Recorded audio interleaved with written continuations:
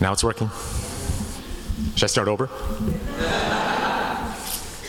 Israel provides the evidence.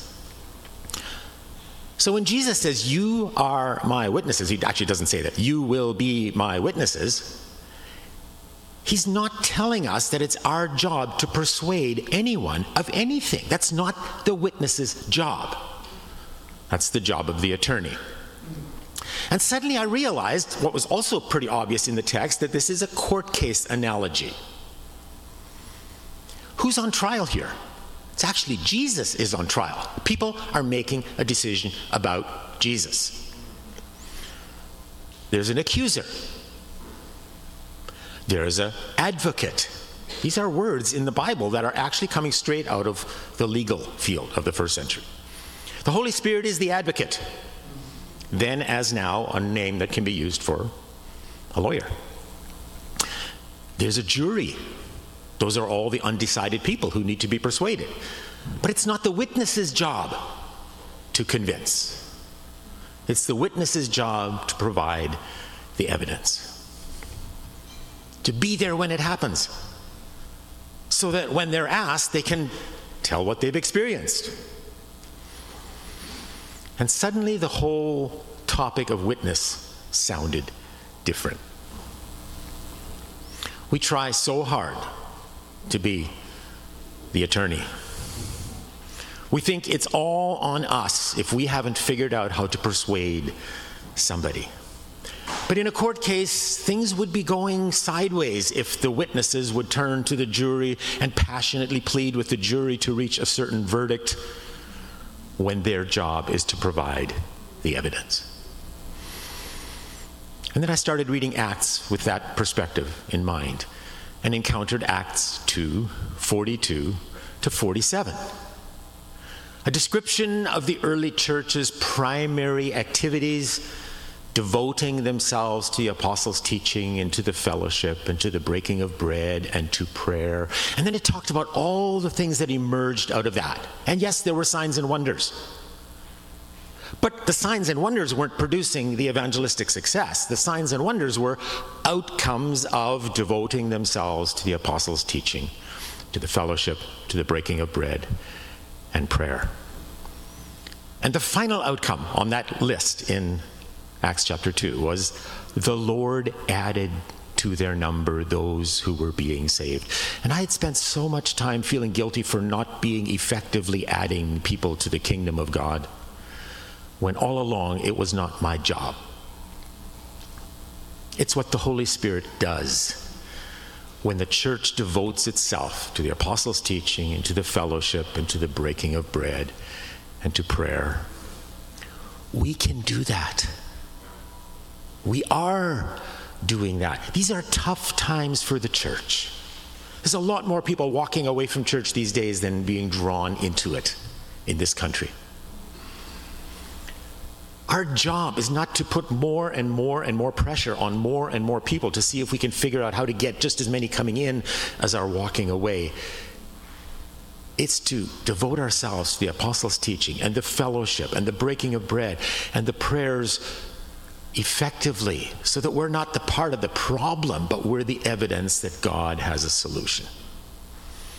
So as the world tears itself apart by pitting themselves against each other and taking sides and demonizing, we love one another. Not only each other in this room, but we love those Christians who are a little bit more progressive than we are, and we love those Christians who are a little bit more conservative than we are, because there's something a whole lot more important going on here than trying to win a culture war.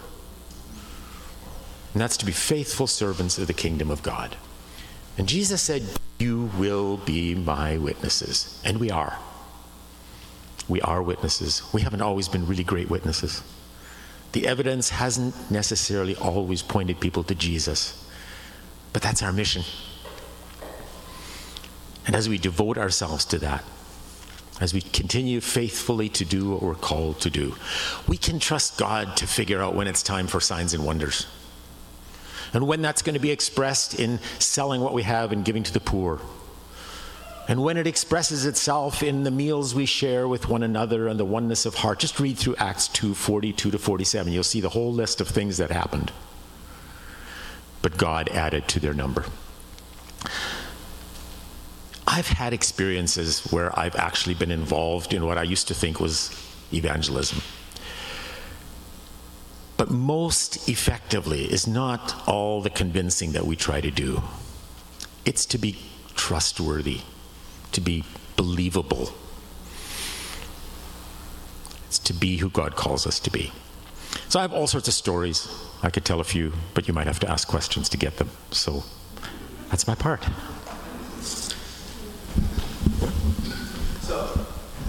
Let's ask those questions. And I'll start off here, and then a couple people that can raise your hands. We're not going to do a text in just for time. But in regard to that persuasion or that convincing, where's the line between witnessing and convincing? I think we do what God calls us to do, and there are going to be people who are actually really effective at making a case in such a way that it doesn't push people against the wall and tell them they must be really stupid because they don't agree with me. Like, I was convinced that my primary role when I was a university student was to be smarter than my professors so that my arguments were better than theirs were, so that if they didn't believe, at least I could accuse them of not being smart enough.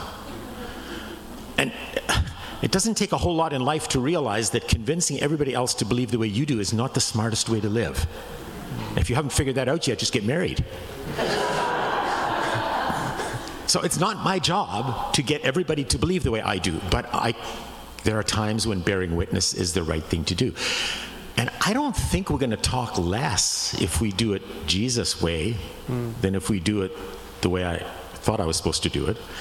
We'll just talk more charitably and more helpfully, and we'll leave the results to God.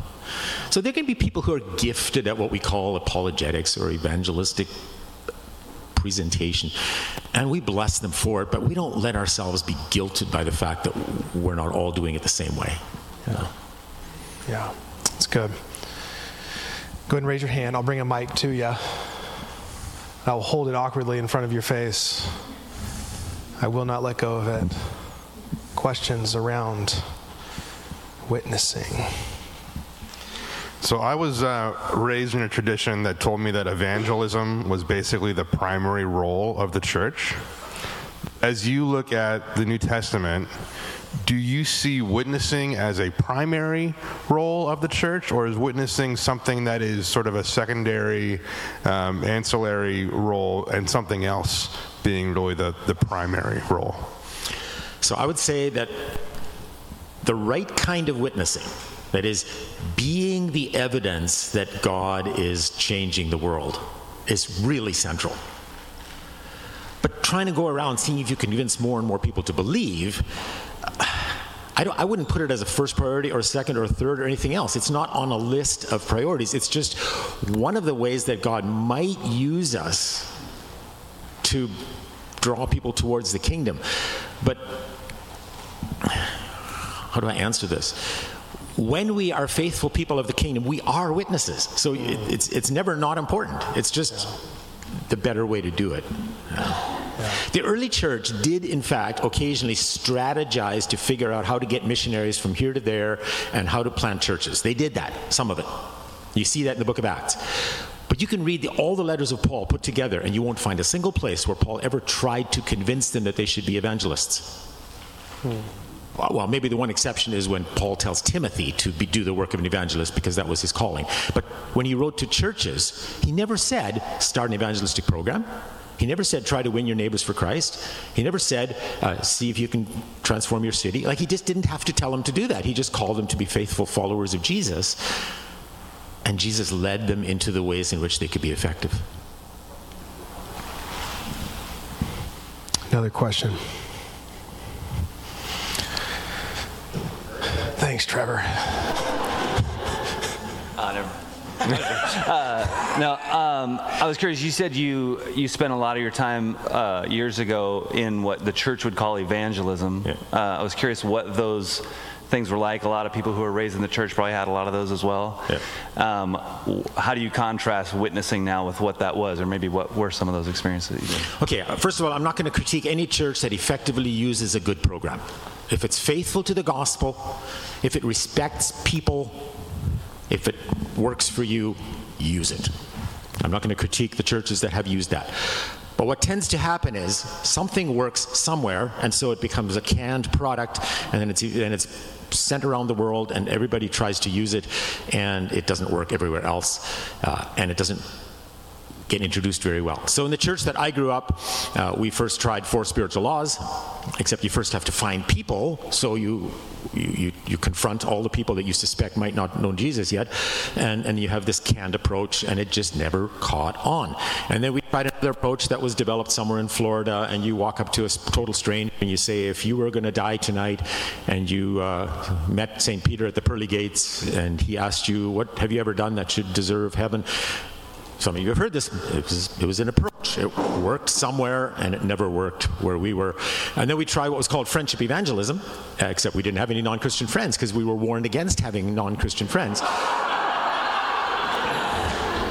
And then we read a book called Witnessing Made Easy, and it had a really good strategy in it, because when we presented the gospel, then as we were getting to the part where we asked them if they wanted to accept Jesus, we're supposed to start nodding our head in front of them, because if we do, then it would be easier for them to do it, and then it would be easier for them to say yes.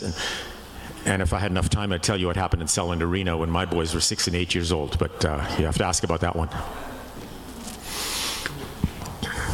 So yeah, there's strategies that sometimes work somewhere, and you just can them and try and convince everyone else to do them, and they often fall flat. And then, Tim, one question from online. To better understand and equip ourselves outside of a Sunday gathering, what are some helpful tips to read Scripture so that we can be genuine witnesses to the good news that we put our trust in? Helpful tips to reading Scripture. Yeah, so I think outside of this, how are we letting the Scriptures inform us in this? I mean, that's a huge topic, but I guess a really quick, simple answer is if we read the Bible as God's story of loving us and transforming the world, and we fall in love with the God who loves us, we'll be in a better position to present an image of God that people might be attracted to than if we look at the Bible and get all our doctrines lined up, and then we try and prove that God's going to send you to hell if you don't make a decision for Jesus. So our doctrines may be right or wrong, but it's not really a very effective approach to inviting people to join something that's worth being a part of. Yeah, it's good. Maybe one last question to take us home into the turkey. All right, so reading this from Jesus, and he says, you will be my witnesses. How do you reconcile this scripture with what he says in the Great Commission, where he said, go forth? Yeah. And so it's more of an active thing. Yeah. Okay, so really briefly, the Great Commission, translated literally, is make disciples. But making disciples has parts, and part of it is going, part of it is baptizing, part of it is teaching. So as we go about our lives as a church, the church is involved in the task of inviting more people to follow Jesus. And baptism is part of it, because that's how we're initiated into the body of Christ. And teaching is ongoing before and after baptism, because being disciples means learners, etc., etc. And the going part, sometimes it means get out there and be somewhere where you otherwise wouldn't have gone, because the Spirit's sending you there. And that happened in Acts. They sent them from Antioch off to Cyprus and Antioch of Pisidia and Asia and all over the world. But often it's just go to work and go to school and go to the neighbor and go care for Fresno. And so going doesn't always mean going as far as possible. Can we thank Tim for being with us this morning?